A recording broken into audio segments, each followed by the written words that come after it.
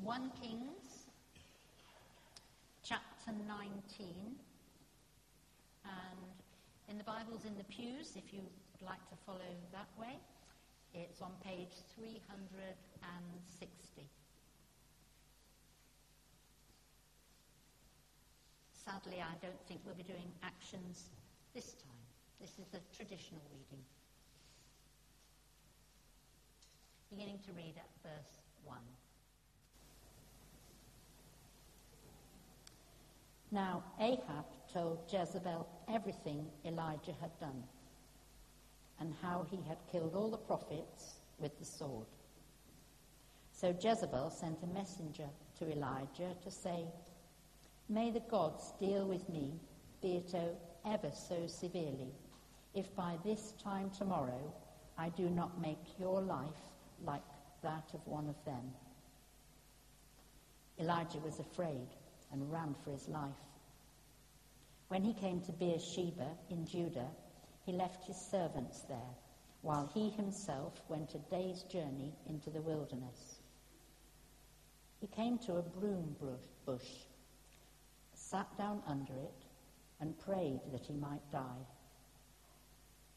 "I've had enough, Lord," he said. "Take my life. I'm no better than my ancestors." Then he lay down under the bush and fell asleep. All at once an angel touched him and said, "Get up and eat."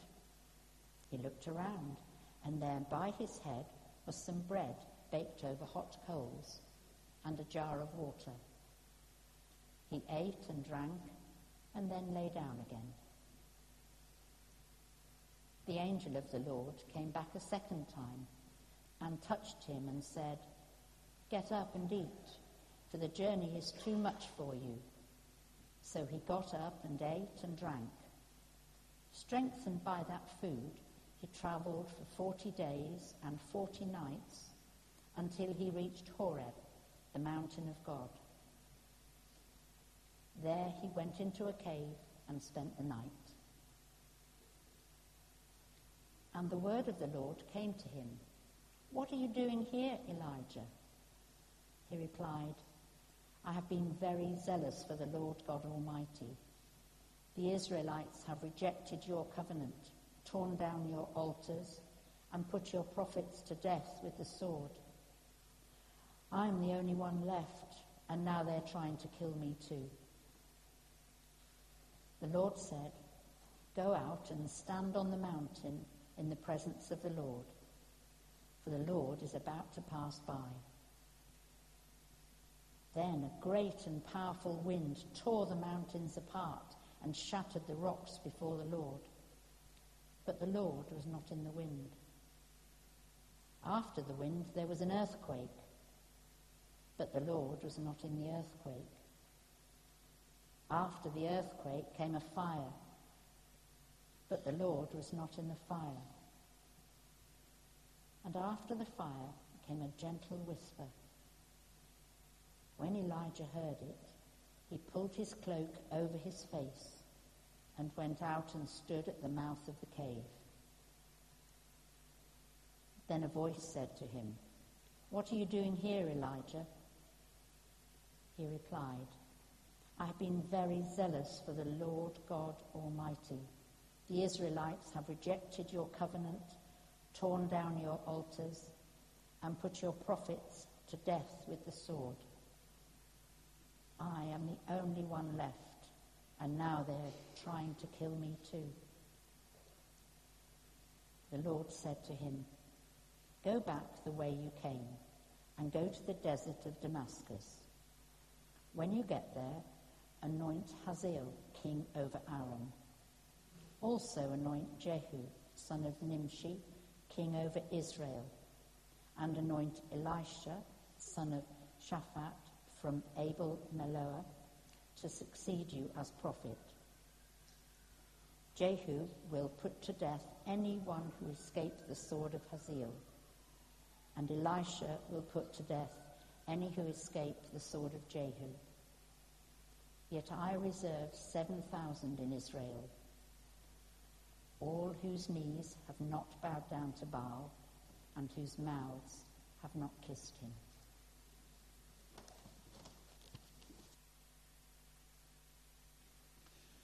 Thank you, Pam. I feel this message today needs to come with a kind of government health warning. That's got your attention. What do I mean by that? Well, because the Word of God is sharper than a double-edged sword. It's not about me, the fact I'm preaching it. It's about the fact it's God's Word to us. And we're in a series on the whisper of God. And last week we looked at Samuel, who was called as a 12-year-old boy and heard the whisper of God in the darkness of night in the tabernacle and was used as a great prophet of God. And we said that God wants all his people, in one sense, to be prophets. Moses said that I would all of God's people were prophets. We showed that in the New Testament, the great apostle Paul, to a church that was abusing spiritual gifts, told them to eagerly desire spiritual gifts, particularly the gift of prophecy. And we said that all of us can hear the whisper of God. In our evening series, and we had a remarkable time last week, we're looking at the whisper of God in the mornings. The cards are still available in the foyer. In the evenings, we're looking at equipped to serve, seeking spiritual gifts. And there's just one verse that tells us we should seek spiritual gifts from God. Eagerly desire spiritual gifts, particularly the gift of prophecy. Because it edifies, it encourages, and it equips. So why the health warning? Well, because we're going to touch on some incredibly delicate issues like depression, anxiety, disillusionment, discouragement, despondency, mental health issues. We've already interceded for people. Maybe you prayed that prayer and made it your own. These are deep issues. So please be prepared to allow the Word of God to open your heart and your mind wide. Why? So that his healing grace can come in. So that if there's an opportunity to be prayed for at the end, God can bless you, or you might want to pray for someone else, maybe even that person you prayed for, and you might want somebody to pray with and agree on that. So in a sense, that's a health warning. The whisper of God, hearing God's word and having the courage to respond, hearing God. And we come to this second message, a whisper on a mountaintop. And Pam has read for us this great story, and Beth told it to our children and young people in a different way, this story of Elijah, the great prophet. He's a prophet to King Ahab, but actually he's the prophet of God. He stands even to rebuke kings if God tells him to do that, and that's what he has to do, because Ahab has married a pagan queen, Jezebel, who worships the Baals, the god Baal and the god Asherah, fertility gods, to which children, including Israelite children, will be sacrificed as an act of worship. Evil, demonic, unthinkable. Nothing in the idol themselves, but evil spirits, demonic spirits behind them. And Jezebel has been leading Ahab and the whole country astray. She feeds and cares for and gives money to at least 450 prophets. And if you go back to the previous chapter, if you go back from chapter 19 to chapter 18, just looking at the headings in the NIV, you'll see above verse 16, Elijah is on Mount Carmel. I'm going to be talking about at least 3 mountains today, arguably 4, maybe even 5 mountains.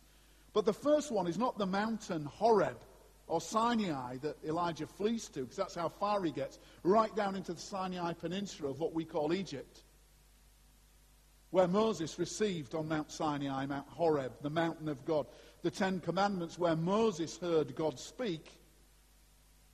But actually, he starts here in chapter 18 on another mountain, Mount Carmel, and he takes on these demonic prophets and these demonic gods. He says in verse 24 of chapter 18, you call on the name of your God, little g, and I will call on the name of the Lord. The God who answers by fire, he is God, capital G, the true God. And then what happens is he sets up this challenge that the land has been without rain for so many years. There's drought, there's famine, because basically God is withholding grace because the people have rebelled. They've turned to these false prophets and these demonic, evil, false gods, and they're doing all kinds of detestable things. And God, like a loving father who's a God of love, he stands back and gives them over to it. And famine comes through a lack of rain. But Elijah is going to see this amazing victory because he says, set up your altar. Cut up an oxen. Offer it as a sacrifice on the wood. But don't put any light to it. Call the fire from heaven. Let's see who's God. He's truly God. And then I'll do the same. And he lets them go first. And all day they're crying out. They're slashing themselves with spears and with knives. They're letting blood And as they do that and they call upon their so-called God, who is no God at all, Baal, what Elijah is doing is goading them. And in the Hebrew, you see, literally, he says things like, well, perhaps he's taking the day off. Perhaps he's just popped to the toilet. He's ridiculing them. He's taking the mick, to use a more colloquial expression. Sorry if you're called Michael. But there you go. That's what he's doing. Sorry, Michael. He's taking the mick. He's goading these prophets. And then at the end of the time where they've beseeched their God and nothing happens, he says, right, now get some water. I'm going to dig a trench around the altar. He builds the altar including 10 stones to represent the 12 tribes of Israel. The wood is put there, sacrifices the oxen, puts it on top, and he says, soak it with water. More water, until the trench around that shrine, that altar, is absolutely full of water. And then he calls fire from heaven. And his God, the one true God, the Lord, Yahweh, Jehovah, he sends down this fire and it licks everything up, including the water in the trench, even the soil and even the stone, all the wood and the oxen, it's gone. And the result is this. He prays, O Lord, God of Abraham, Isaac, and Israel, let it be known today that you are God in Israel, that I am your servant and have done all these things at your command.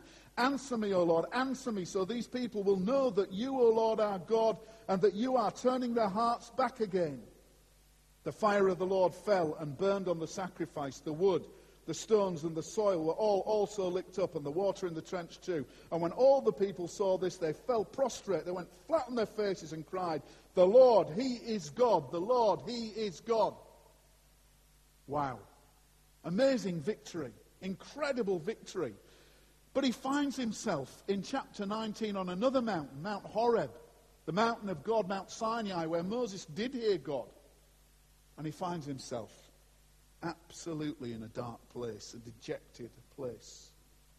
So as we move on, in a sense, the first thing that we need to look at, and I want to go quickly through this, is Elijah's discouragement and his disillusionment.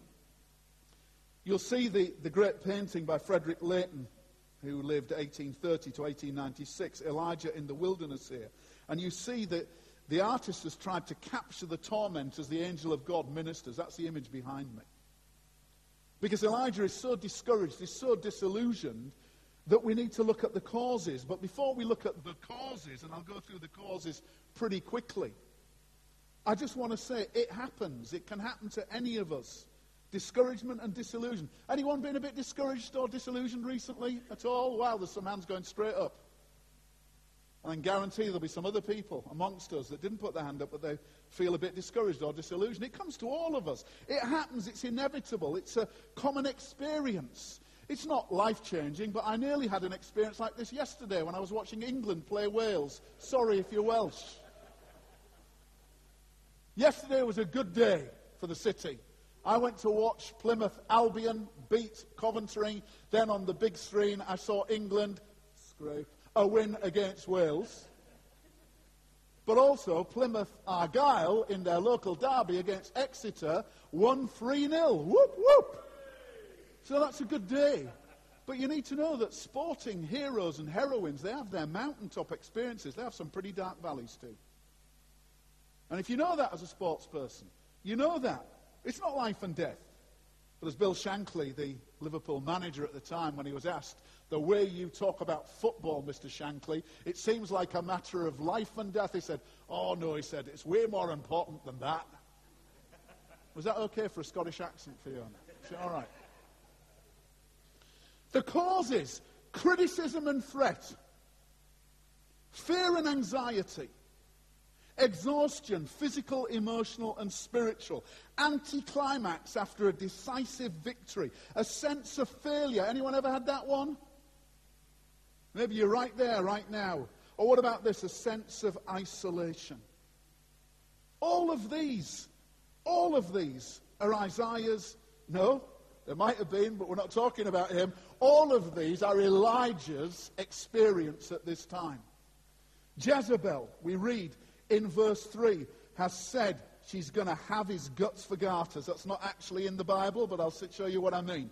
Verse 2, Jezebel sends a message to Elijah to say, may the gods deal with me, be it ever so severely, if by this time tomorrow I do not make your life like that of one of them. And the next three words in verse 3 just say this: Elijah was afraid. And next it says this, he ran for his life. Now, I better be very careful about saying, how can he have this victory against 450 prophets who are paid for by her, who eat at her table, who she has promoted to say the things she wants to hear when her husband Ahab calls Elijah a troubler of Israel and is looking for him to have him killed. And he has this amazing victory on Mount Carmel, and then he gets afraid of his life and runs for his life because a woman speaks to him. This is not the moment for me to make a politically incorrect statement. But men, if you're listening, you know what statement I might make if I was going to be politically incorrect. Ever been terrified by the voice of a woman? Okay. See, I've gone and made it now. I'm in trouble, aren't I? The point is, she's just a woman. But the demonic power that comes with it, the vulnerability that is there, suddenly he finds himself afraid and he runs for his life. In the Hebrew, in the footnote, you've got a note there. He sees the danger, that she means what she says. Fear and anxiety start to creep in. But let me tell you this, 1 John 4 and verse 18 is the verse we've been referring to. There is no fear in love, for perfect love drives out all fear. Isn't that beautiful? If you're afraid of something or someone today, there's no fear in love. Perfect love drives out all fear. What about this? 1 Peter 5:7. Cast all your anxiety on him, on God, on Jesus Christ, the Son of God, for he cares for you. Cast all your anxiety on him because he cares for you. Do me a favour. Let's get over our British, if we are Brits, let's get over our reluctance to do this in community. Would you turn to someone nearby, including someone that you don't know, and just say, he cares for you. Just say that. Go on, do it. He cares for you. He cares for you. He cares for you. Don't leave anyone out. On the balcony, he cares for you. Okay? Listen, the God of creation cares for you. The maker of the universe cares for you. The one who defeated death cares for you. But let me tell you something. I hope it's not true for anyone in this building. But in all the churches across the country, if we did that this morning, and I think that wouldn't be a bad thing to do in every church in this country, someone would have that said to them, and it would be the first words, other than at the supermarket checkout, that any human being spoke to them this week. Because nobody knows them. There's no family left. They're isolated. They're lonely. It is a scourge of our time, and thank God that the church does make a difference. Thank God for secular so-called initiatives that make a difference for loneliness. But Elijah here has been criticized, threatened. He's got fear and anxiety. He's exhausted physically, emotionally, and spiritually. There's an anti-climax after a decisive victory. He's got this sense of failure that he's run, and he hasn't turned the nation round as much as he wanted. He's losing his perspective, but he's got this sense of isolation. Listen to verse 3 again. I don't want to read into the scripture, but in verse 3 we read, Elijah was afraid. He ran for his life. When he came to Beersheba in Judah, that's a southern kingdom, Israel's a northern kingdom, he left his servant there while he himself went a day's journey further into the desert. Why did he leave his servant? I can't prove this. I want to make a suggestion. He couldn't even handle his own company, let alone the company of someone else. Been there? Well, you feel so down and so discouraged, you can't even stand your own company, let alone someone else's. Poor Elijah. Let's not look too deeply. There is a spiritual warfare going on here. The enemy of his soul behind Jezebel is the one who's called the tempter, the accuser, the adversary, Satan, the evil one. Trust me, there are such things as evil spirits and a demonic spirit called Satan. Trust me. Whatever post-enlightenment rationalism tells you, there is a world that we do not see. Our battle is not with flesh and blood, but with powers and principalities and the spiritual hosts of wickedness in the heavenly realms. But thank God, he who is in you, if you're a follower of Christ, is greater than he who's in the world. Amen? He's exhausted. Listen to chapter 18, verse 46. The power of the Lord came upon Elijah. Tucking his cloak into his belt, he ran ahead of Ahab all the way to Jezreel. The heavy rain has come. He told his servant to keep looking for a cloud. He sends the servant back 7 times, which speaks of perfection. And the cloud comes, and then the rain starts. And Elijah warns Ahab, hitch up your chariot, go down before the rain stops you. But then he runs ahead of him and beats him back to Jezreel. How? Well, the power of the Lord came upon him. But I want to suggest, on a chariot, you can't take the shortcuts through the mountains. And that's what Elijah did. So I don't doubt the power of God. Something supernatural happened. But he's still a man. And he's exhausted physically. He's emotionally drained. He's spiritually exhausted from this battle on the mountain. And he's afraid for his life. Verses 7 to 9 say this. The angel of the Lord comes back a second time because God has sent angelos in the Greek, where in the Hebrew here it's someone Hebrew, Malachi, I think, for angels. But there's an angel, it means the same in the Greek and the Hebrew. It's a messenger of God. There is a messenger of God. And when this messenger comes a second time, verse 7, it touches him, the angel, and says, get up and eat. Listen to this, for the journey is too much for you. So he got up, ate and drank, and strengthened by that food, he then travelled 40 days and 40 nights until he reaches Horeb, the mountain of God.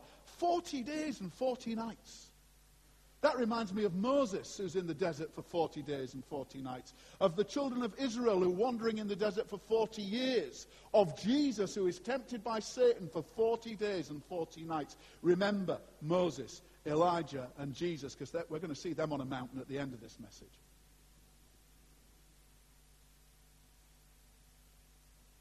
He's absolutely feeling isolated. He's lost his perspective. He has to be told by God at the end, because he thinks he's the only one left. His perspective's gone. God says, I've saved 7,000 who haven't bowed the knee and kissed Baal. God's God, he's sovereign, he can take care of himself. And poor old Elijah was losing his perspective. And it gets worse, folks, because you know what can happen with discouragement and disillusionment? If discouragement and disillusionment goes on and on and on, what does it lead to? It leads to depression and despair. And you see again an artist, Renaissance artist, trying to capture the exhaustion, the depression, the despair of Elijah. What are the characteristics of this? Let me give you some. A sense of inner emptiness and barrenness. A depleted energy level. Sometimes you don't even feel you can get yourself out of bed. A sense of humour that you've got normally, it just seems to go, it gets diminished. And it's replaced with self-pity. You know, the downward spiral of you can't get out of it, you can't think positively because you're just so self-pitying, you want to give up. And actually, he's saying, look, of all that I've done, what was the point of it? What have I achieved? His perspective has gone. And the negative thoughts and the feelings are pervasive. They just dominate everything. And in the end, there's a renunciation. You kind of give up on responsibility even for yourself, let alone the kingdom, the king, the people of Israel, or whatever you and I are responsible to. We give up on responsibility for ourselves and any hope for the future. It is so bleak. This is heavy at the moment, isn't it? But the good news is someone after the 9 o'clock said, thank you, Clive, for such an encouraging message. So I hope it's going to get better. Because I'm finding it heavy. Because as a pastor, I've sat with people. And you know part of the making of me as a minister? And I said I would never tell a living soul that I saw a doctor type on his screen, anxiety state. Because I'm a rugby player and I don't have an anxiety state. I'm tough and hard, you know what I mean? And macho. And the Burnard family in Scarborough, we didn't have anxiety states. We just got on and did the business, you know. But a doctor did type anxiety state. And like an idiot, I'd nearly burnt myself out. Why? Trying to do all the good stuff, but not all the good stuff was God stuff. And I needed to learn to say no. So sometimes, church, I will say no. Just not very often, that's all. And when the doctor said to me, what do you do for rest and relaxation? The doctor had been through burnout himself and he knew I was on the verge of it. And I went, and I never go to the doctor, except when I have a TIA or something like that. But I went saying I've got a virus. He said, you haven't got a virus. I said, how do you know, doctor? With respect, you haven't done any tests. He said, tell me what you do for rest and relaxation. As I heard myself say, I used to play rugby and I used to play cricket, I thought, you idiot, all you do is work. Someone out there listening?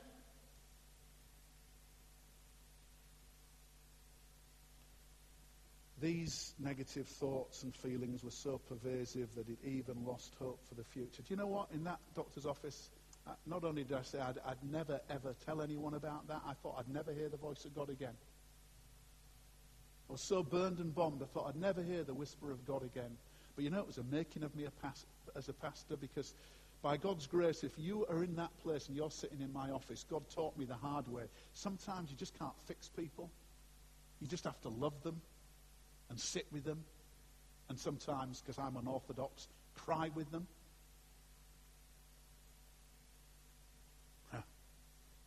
Because that's what Jesus is like.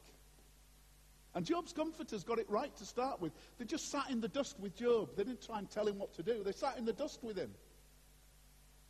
Ross is preaching that one because I'm not daft. I gave him the tough one. He's got the whole overview of the book of Job to do. All the best with that, Ross.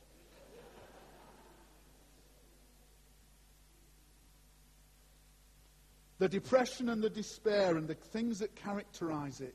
Verse 7, the journey is too much for you. Is your journey too much at the moment? Well, God might send you an angel, but for sure God's got one of the prayer ministry team or one of our pastoral staff members or an elder or me or Ross or someone else will pray with you this morning. It might not be an angel and we might not look and sound like an angel, but probably you need a bit of TLC, you need a little bit of bread and a little bit of water and a good night's sleep. Because you know there's truth in this, it will feel better in the morning. There's not all truth in this, sometimes it feels much worse. You try and numb the pain, some people, they abuse drugs or alcohol.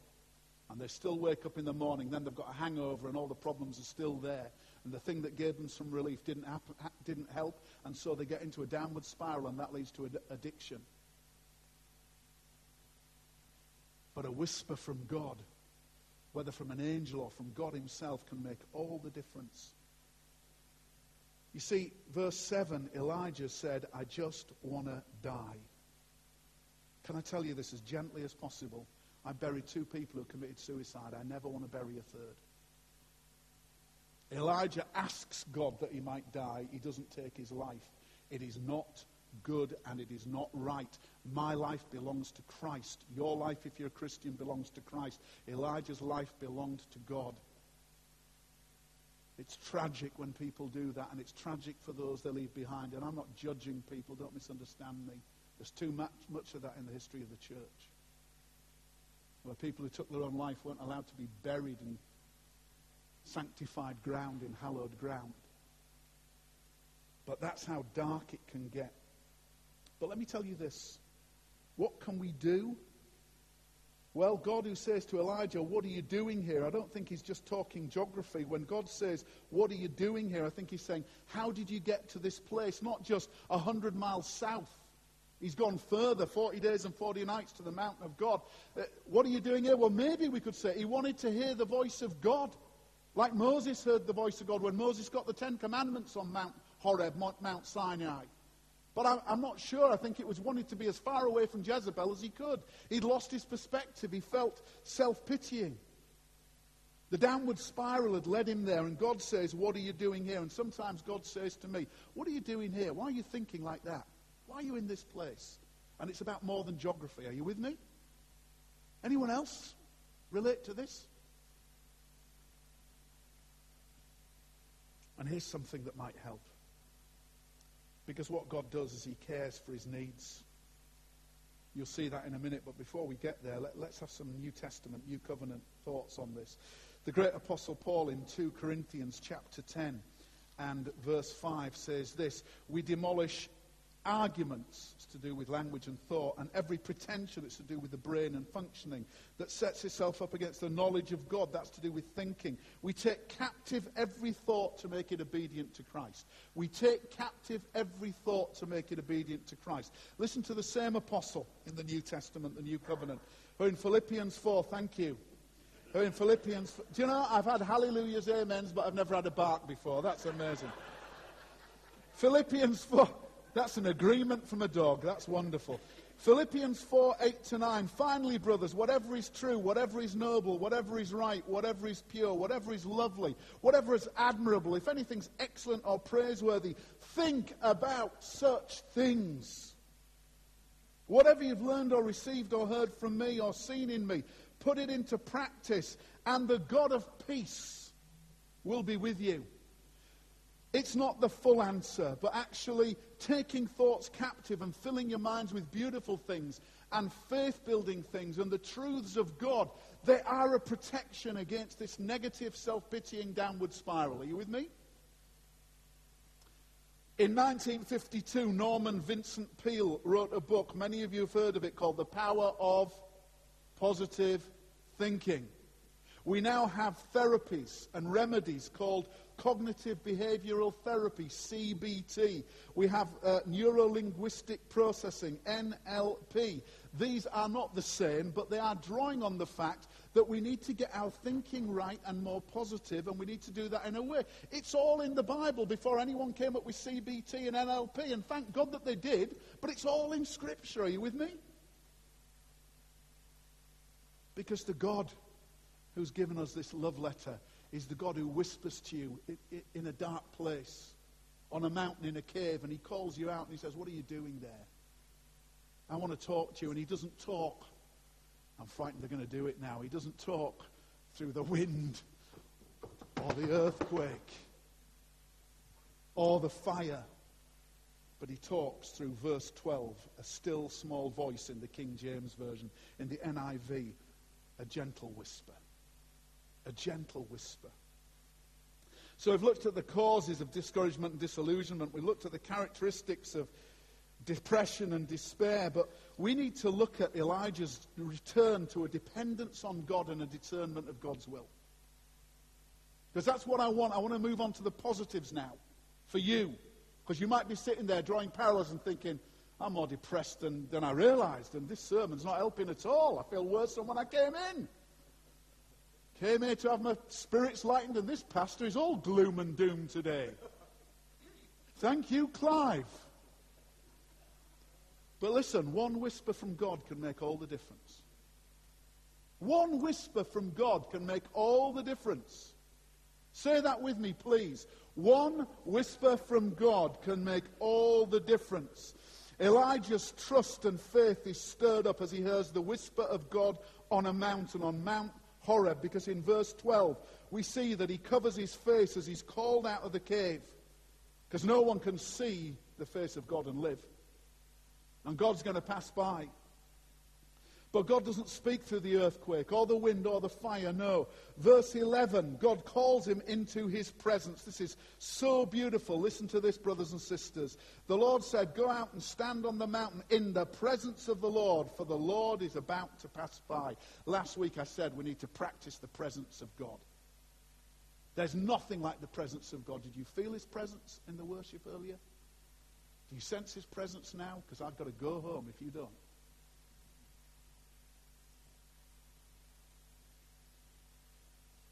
And a still small voice, King James Version, a gentle whisper, New International Version of verse 12, comes to him. But you know, even before that, God's care and compassion has come to him. I don't have time to unpack this, but God's care and compassion comes by sending the angel to give him sleep, to give him food, to give him water. But you know, if we only get the physical needs dealt with, that's not enough. God's care and compassion. Yes, he gives the sleep. Yes, he gives the food. Yes, he gives the water. But then God speaks. And you know, Jesus stood by a well, thirsty, and the disciples had gone into town in Samaria, this is in John chapter 4, to get food, and they come back with it, and they're urging Jesus, who's speaking to a woman, because God has sent him there, because he heard the whisper of God to go to this woman, and he heard the whisper of God say, ask her. The father is saying to the son, ask her about where's her husband? And then the whisper of God reveals to God the Son. She's had a lot of men and none of them were a husband. And the one she's got now isn't a husband. And the disciples come up to Jesus. They urge him to eat. And in John 4:34 he says, my food is to do the will of him who sent me, to finish his work. And that's what Elijah needed to hear. What is the will? What is your will, Father God? What work have you still got for me to do? Not, oh, woe is me, just take me, I'm finished. But God doesn't rebuke him. Jesus, by the way, in Matthew 4 and verse 4 and Luke 4 and verse 4 says this, man does not live on bread alone, but on every word that proceeds from the mouth of God. You know what? Thank God that we've got a soup run. Thank God that we partner with others. Thank God for the Lord's larder that we've asked you to bring tins about. Thank God for the recovery ministry and Gaffer's Gorge. Thank God for the families ministry that we give food and we give drink and we care for people and meet their needs. Amen? That's good, isn't it? But man will not live by bread alone. And if we feed people in this life, but we never share the word of God with them, we might patch them up in this life and let them down for eternity. You with me? Holistic mission doesn't mean doing nice stuff without sharing the gospel. That's not holistic mission. That's not mission. It's just being nice.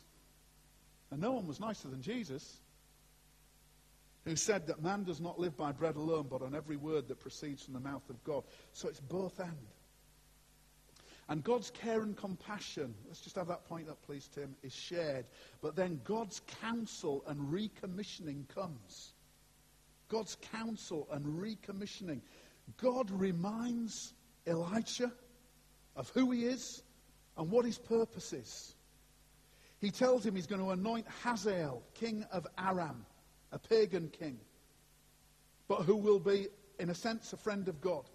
He's going to anoint Jehu, the new king of Israel, to take over from Ahab. And this will be a good king, but he's also going to share the ministry. In fact, he's going to mentor a new prophet called Elisha, who'll have a double portion of his anointing, and he will be used, therefore, to continue the plan and the purpose of God. And God loves him so much, he raises up other people to do the work. But he reminds him, Elijah, I've got 7,000 who haven't bowed the knee. You're saying you're the only one left? That's not true. You're going to anoint Elisha for me, and I'll take the work off you. Not because he's dissatisfied with his child, the servant, the prophet Elijah. No, because he knows the work is too much. And one of the things that ministers are most guilty of is failing to recognize, as one person put it, there's no success without a successor. Do you know that? There's no success without a successor. So if I don't prepare the way for whoever it might be to follow on from my ministry, in some way I've let the church down. Because it could come at any time. And by the way, one beautiful thing, one absolutely beautiful thing. You know that he anoints Elisha as his successor. You know that he's prayed that he might die. He never gets that prayer answered. Do you know why? Oh, I'm going to indulge myself now. It's captured in a hymn that when you're an England supporter, you love to sing. And it goes like this. Swing low, sweet chariot, coming for to carry me home. Thanks for joining in. Sorry to the Welsh, Irish, Scottish and Italians in here. But I just want to say this. That is drawn straight from 2 Kings chapter 2, 11 to 12, where Elisha says, let me see you, let me see. And he's caught up, is Elijah, in chariots that God sends from heaven, chariots of fire that come to carry him home. He doesn't taste physical death. He's translated, and I guess on the way up he gets whatever the spiritual body he'll have in that place where he's with God. Isn't that awesome? And so I love it when I'm, there at an England match, and I think at last I've got them singing hymns. It's fantastic, Elijah has to deal, however, with doubt. And I've got 5 minutes to drive this wonderful encouragement home for you and for me. You see, Elijah did have doubts. Anyone out there ever have doubts? Anyone told you it's a sin to have doubts? Because it's not. Unbelief is a sin. Refusal to accept God. The unforgivable sin is rejecting Jesus Christ as the only Savior. That's the only unforgivable, unpardoning sin. That's a sin against the Holy Spirit. There's always forgiveness. There's always grace. There may be doubts, but faith may come in the morning. Doubting is not sinful. Listen to this beautiful story in Matthew 17, verses 1 to 13, because it's taking place on another mountain. So we've gone from Carmel and the prophets of Baal and the great victory to Mount Horeb and the wonderful whisper of God. And now we go to the Mount of Transfiguration in the New Testament. Chapter 17 of Matthew, verse 1. After 6 days, Jesus took with him Peter, James, and John, the brother of James. He led them up a high mountain by themselves. There he was transfigured before them. His face shone like the sun, and his clothes became as white as the light. Just then there appeared before them Moses, who'd been in a desert for 40 days and 40 nights, and Elijah, who'd gone through a desert for 40 days and 40 nights, talking with Jesus, who was tempted by Satan in a desert for 40 days and 40 nights. Peter said to Jesus, Lord, it's good for us to be here. If you wish, I'll put up 3 shelters, one for you and one for Moses and one for Elijah. Just like me and like many of you, Peter's an activist. Oh my word, there's Moses, there's Elijah, there's Jesus. Quick, do something. I'll put up a tent. You know? Men, activists. We want to do something. Some women are like that too. But you know what God wants? He wants them to listen to his whisper. While he was still speaking, a bright cloud enveloped them, and a voice from the cloud said, "This is my son, whom I love. With him I am well pleased. Listen to him." You listening to Jesus? I don't mean now while Clive's speaking, I'm just Clive, but you listen to what Jesus is saying. When the disciples heard this, they fell face down to the ground, terrified, but Jesus came and touched them. "Get up," he said, "don't be afraid." Just as God said to Elijah, "I'm not finished with you, you're not done. I've reserved 7,000. Don't be afraid." When they looked up, they saw no one except Jesus. As they were coming down the mountain, Jesus instructed them, "Don't tell anyone what you've seen until the Son of Man has been raised from the dead." The disciples asked him, "Why then do the teachers say that first Elijah must come?" And Jesus replied, "To be sure, Elijah has come." That's John the Baptist he's talking about. "But I tell you, Elijah has already come, and they did not recognize him, but have done to him everything they wished. In the same way, the Son of Man is going to suffer at their hands." John the Baptist was beheaded by Herod. He was put in prison. Then the disciples understood that he was talking to them about John the Baptist. You know, Elijah had his doubts. John the Baptist had his doubts. A friend and brother of mine told me in the pastoral meeting this week that in Matthew 11 we get this wonderfully tender story of the fact that John the Baptist, like Elijah, tired, exhausted, depressed, is in prison. He's about to have his head severed from his body. And the doubts come, and he sends his disciples to say to Jesus, "Are you really the one?" And Jesus doesn't say, "Yeah, of course I am. Go and tell him it's okay. Yeah, I'm the Messiah." No. Jesus said, "Tell him what you see and what you hear. The good news is preached. The blind receive their sight. The dead are raised. The sick are healed." Because then he knew John the Baptist would go back to the word of God, to Isaiah's prophecy, to what Jesus read out from Isaiah's prophecy in his own town in Luke 4, where he said, "The Spirit of the Lord is upon me to preach good news, to open the eyes of the blind, to set the captives free, to proclaim the year of blessing for those who are oppressed.